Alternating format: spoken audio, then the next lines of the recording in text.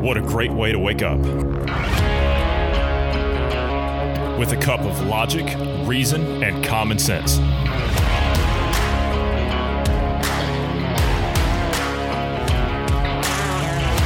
Welcome to the Independence Morning View.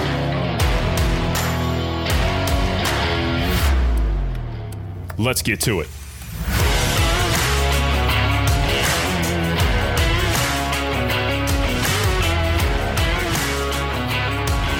Good morning to you wherever you are in the world. I'm Johnny Anderson. I'm joined this morning by Bruce Adams. Good morning, Bruce. How are you this morning? Good morning. Healthy, alive.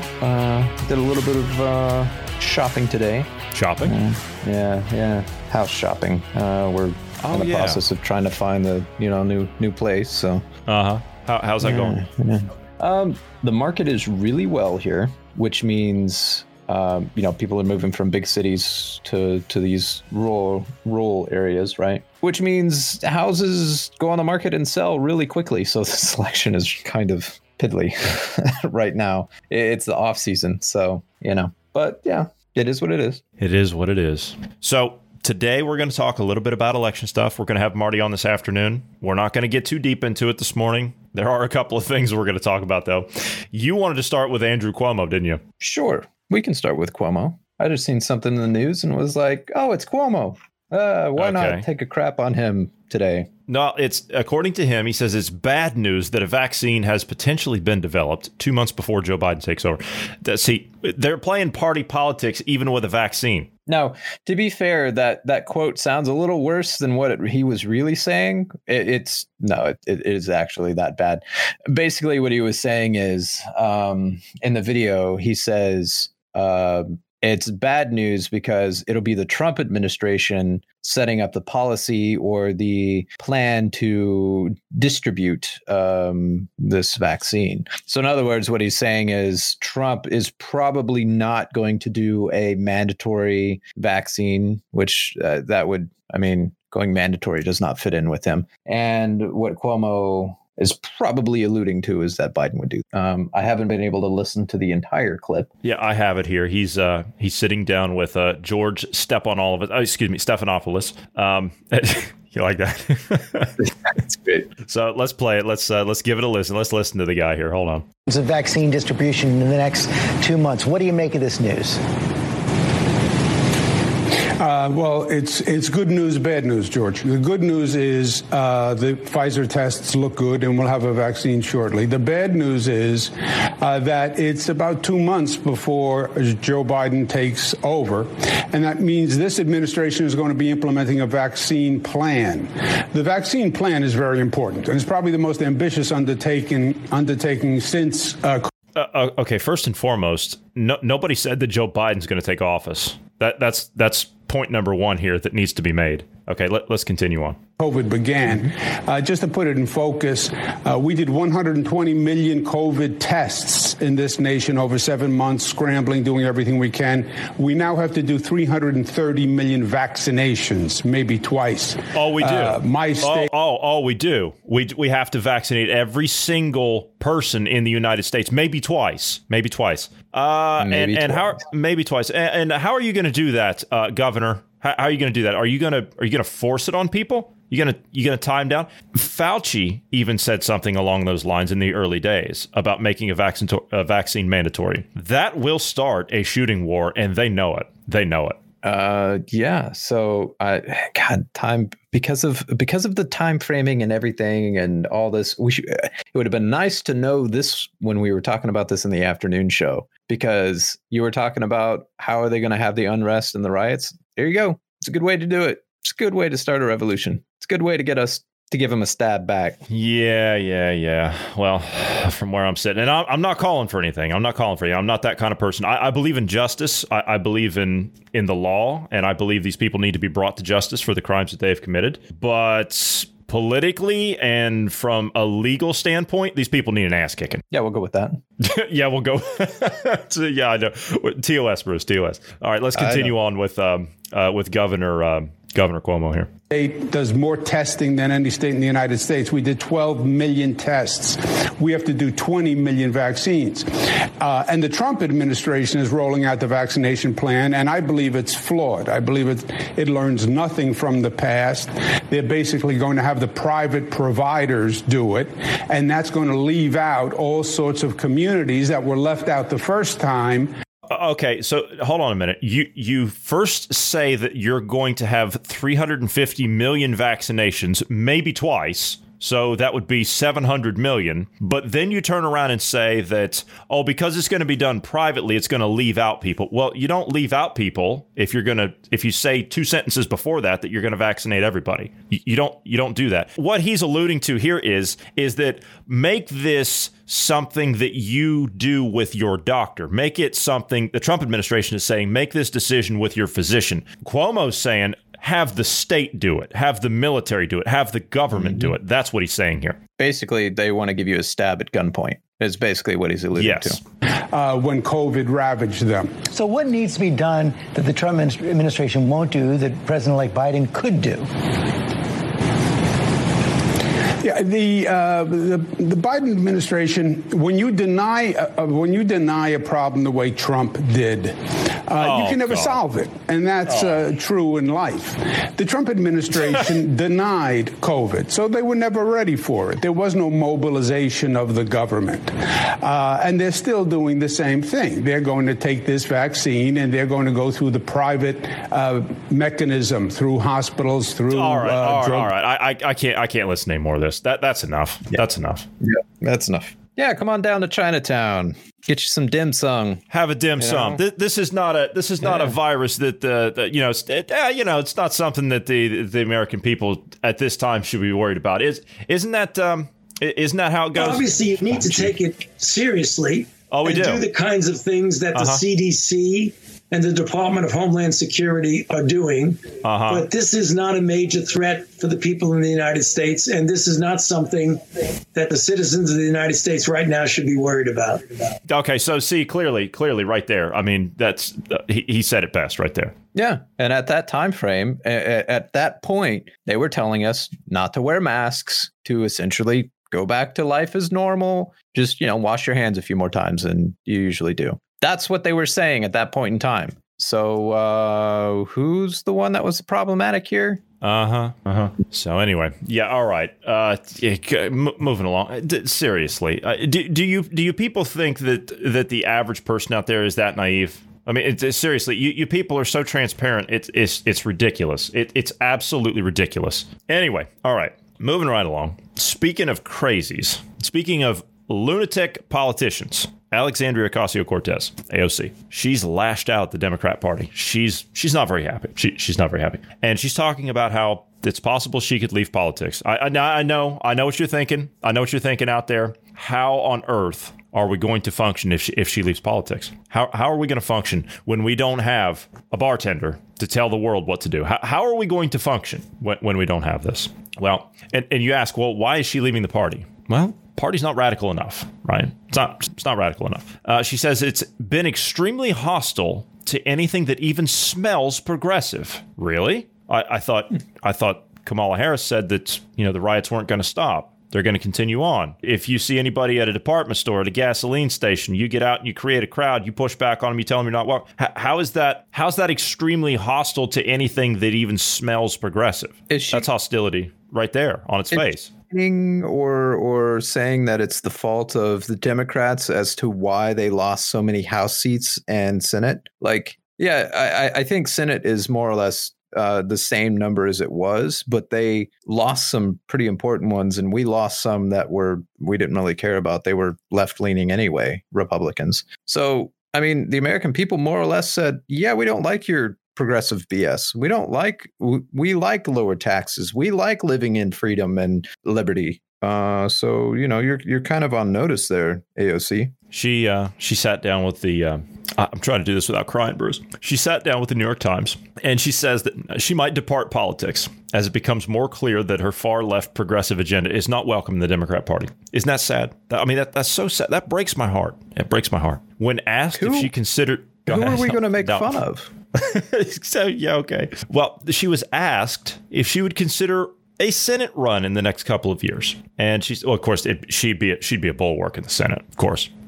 I mean, honestly, I could see her as a future Senate Majority Leader. I mean, she's that much of an icon. She says, I genuinely don't know. She says, I don't know if I even want to be in politics. In the first 6 months of my term, I didn't even know if I was going to run for re-election this year. Well, clearly you shouldn't have.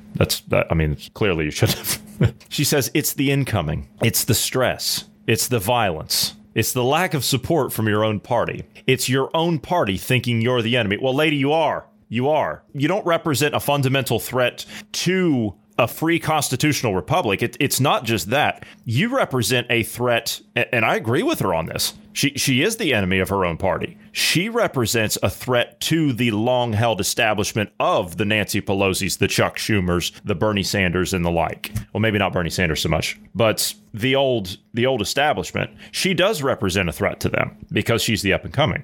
She continued, but I'm serious when I tell people the odds of me running for higher office and the odds of me going off trying to start a homestead somewhere, they're probably the same. Lady, don't get our hopes up. She says, I've been begging the party to let me help them for 2 years. See, Bruce, she has the answers. Yeah, she knows what's going on. She's the expert. Well, yeah. She's going to educate. You've seen the Green New Deal. Yeah, she's going to educate the old guard, the error of their ways, you see. Yeah. See, they're out of touch with her generation. Yeah. I mean, we went over the Green New Deal. It was going to fix all of our problems. It was going to fix everything, right? And it was going to be such a fantastic thing for this country. It's going to spur the economy and everything.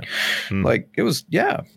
Now, she says, that's also the damn thing of it. I'm quoting here. I've been trying to help. You notice how the socialist, Marxist, fascist, communist, totalitarians in general, you notice they always want to help you.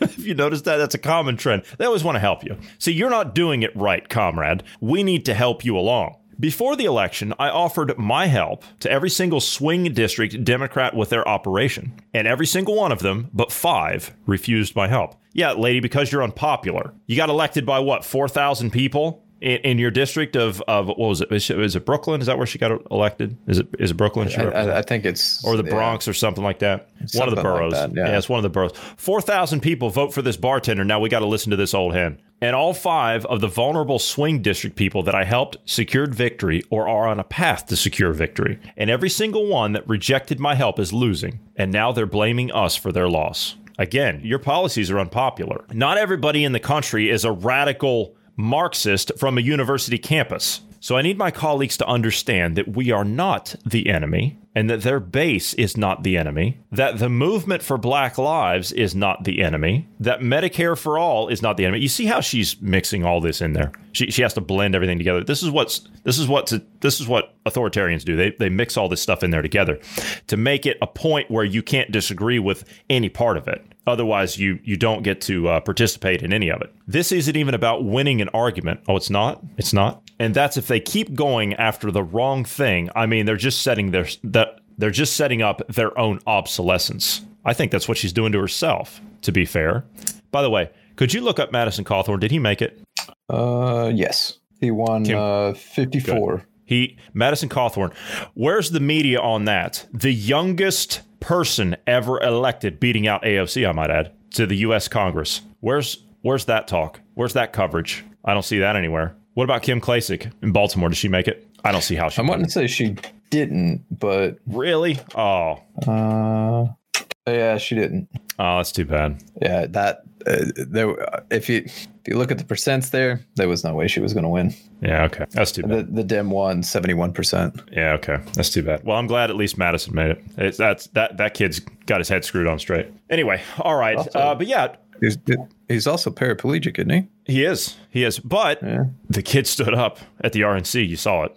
He did. Yeah, that's right. So, yeah, okay. So anyway, AOC, Bruce, she's talking about leaving politics. What are we going to do? How on earth are we going to deal with this fallout if she leaves? What are we going to do? I mean, the Bronx and the Queens, man, they're going to be... I don't know what they're going to do, right? Without AOC there. Maybe they'll elect a bottle of water next time. Maybe it'll be better for them. Isn't that what Nancy Pelosi said? She said That's what Nancy Pelosi said. She said the district is so blue, you could put a D next to a bottle of water and they would have made it. Yeah.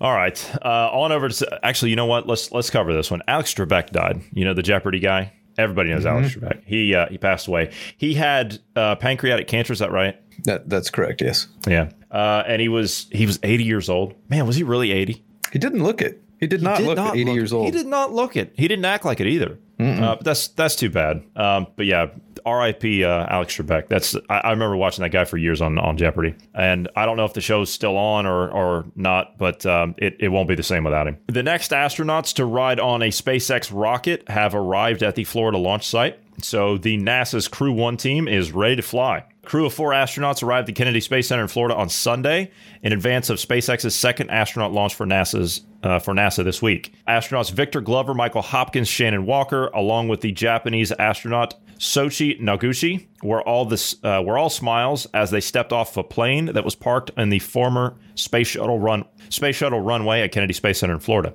Their mission, called Crew 1, will see a SpaceX Falcon 9 rocket launch with a Crew Dragon spacecraft on an 8.5-hour trip to the International Space Station. Liftoff is set for Saturday, November 14th at 7:49 p.m. local time. From the Pad 39A, NASA Kennedy Space Center for Cape Canaveral. So she's going to be the first woman on this kind of a space flight. Is that correct? Probably first woman on a SpaceX launch. Yeah, that's what I mean. Yeah, not obviously not in space, but she's going to be the first one on a launch with a private company. Same thing with Japanese. Right. This is going to be a historic first. Right. Exactly. Yeah. This is a historic one. So they're in. This would be the quarantine period for them. They basically quarantine themselves because you don't want them sick going into space because. Oh, you don't want to give them COVID-19. Obviously. Yeah, we can't be getting COVID-19 on the International Space Station. No. Well, and not only that, you don't want the possibility. This is a legit thing. We've kind of talked about it before. When we put craft into space, for example, satellites or rovers or any of those kind of things, they're actually sterilized before we launch them because we don't want to spread any kind of bacteria or germs or any of that kind of stuff. We don't want to, if there is other life out there that is being, let's say it's growing or evolving, what have you, we don't want to be the ones to come in and destroy it or completely alter the evolutionary process for it. So, and we also don't know if there is an alien race out there. We actually don't know what'll happen if it's exposed to our funk, if you will. I'll echo GP because he's not here. Space cockroaches. Yeah, exactly. Dirty, nasty space cockroaches. Yeah. Yes, that's what it is. So there is that coming up. Also, interesting news about Mars. There's mounting evidence for a subglacial lake on Mars, and they're wondering, could this be a possible thing that could host life, as you said, since you brought that up. An article that was originally published at The Conversation. The publication contributed the article to Space.com's Expert Voices op-ed and insights. David Rothery, professor of planetary geosciences, the Open University Venus, may harbor life some 50 kilometers above its surface, as we learned a couple of weeks ago. But now a new paper published in Nature Astronomy reveals that the best place for life on Mars might be more than a kilometer below the surface, where an entire network of subglacial lakes has been discovered. How do we know that? Probably from radar analysis from one of these satellites or rovers. So we've actually found non-glacial water on Mars. I mean, it makes sense. If they found glacial water there, it would make sense that there would be some, below the surface that could be liquid. So yeah, I would think that would be plausible. So you're going to have this crazy alien race that lives underground the entire time. You're going to see alien. No, I'm kidding, by the way. We're going to end up finding an egg or something down there. I'm curious. Have we sent a rover over to where that face is yet? I think so. I think it's within eye shot of that, if you will, camera shot. I've seen extensive pictures of it from a satellite, and it's just the way it's oriented and everything. And when the sunlight hits it just right, it looks like a face. So you think it's just a rock that's out there in the middle of nowhere? I mean, I've seen, I mean, if you go on YouTube, you can watch the rover footage in 4K that's going on up there at Mars. You can see it. Not a lot going on up there. Not a lot going on. Yeah, it's pretty barren. Not much there to look at it, unless you like rocks. If you like rocks, there's plenty of rocks to look at. Mm-hmm. Some dirt, bit of dirt to look at as well. A lot of red, a lot of sand, a lot of red. A lot of red. A lot of, looks like a lot of iron enriched soil. I mean, that's what it looks like. Yeah. So other than that, it's pretty barren. I don't know. It's interesting to look at, but man, could you imagine waking up in the morning, you look out the window and that's all you see is the red barren? No. As a matter of fact, there's a screensaver out there that you can actually get that's that. And it's literally, it's just like the rover footage, and then it just kind of rotates in like this room that you would have on a colony there. And it's just, I was watching it the other day and I was like, that's weird. But anyway, it goes on. Mars was not always so cold and dry as it is now. There are abundant signs that water flowed across its entire surface in the distant past. But today you'd struggle to find any crevices that you could call moist. There is nevertheless plenty of water on Mars today, but it's virtually all frozen. So not much use for life. Even in places where noontime temperature creeps above freezing, is it really that cold out there? I thought it was warm. No, it's far enough. I mean, it's still kind of in the Goldilocks zone, but it's because of the thin atmosphere and being so far from the sun, it is a lot colder there. It says, all right, it goes on here. It says that this is because the atmospheric pressure on Mars is too slight to confine water in its liquid state. So ice usually turns directly into vapor when it's heated. Interesting. That's fascinating, actually. It says it's beginning to look as if the most favorable place for liquid water on Mars is beneath its vast south polar ice cap. On Earth, such lakes began to be discovered in Antarctica in the 1970s, where nearly 400 are now known. Most of these have been found by radio echo sounding, as you said, essentially radar, in which equipment on a survey aircraft emits radio pulses. Which, by the way, that other drone, it's due to arrive there in a couple of months, right? The rover and the helicopter? Yeah, it would be February, I think, is when it was set to land. Yeah. Mm-hmm. Part of the signal reflects back from the ice surface, but some is reflected back from further below, especially strongly where there is a boundary between ice and underlying liquid water. Antarctica's largest subglacial lake is Lake Vostok, right? Vostok ice core samples, which is where we've that's the study that's out there. It's a peer-reviewed paper. You can look at it. The Vostok ice core samples, that is the biggest study that's out there that debunks this whole man-made climate change garbage, all of it. And they just so conveniently ignore that, which is now 240 kilometers long, 50 kilometers wide, and hundreds of meters deep, located at 4 kilometers below the surface. So interesting. So, okay, now that we have established that it is possible that there is liquid water on Mars, so potentially. But let's just say, for the sake of argument, that it is there. You build a way to extract it. Once the colony is established, you build a way to extract it. Then you can manufacture your fuel source. Is that correct? Because you need water for that. Hydrazine. Yeah, hydrazine. So basically what hydrazine is quite literally you take water and you separate the hydrogen and oxygen, and the oxygen is your oxidizer. That's your basically what allows chemicals to burn, and then you would use the hydrogen to as the propellant. So you just electrolyze it, split it apart, and there you go, hydrazine. Absolutely fascinating. All right, we are going to have to go. I would love to continue on with that, but we're out of time this morning. So we are going to have to go. But thank you for sitting down this morning, Bruce. Thank you to all the listeners. For all these topics and more, please check us out later on this afternoon.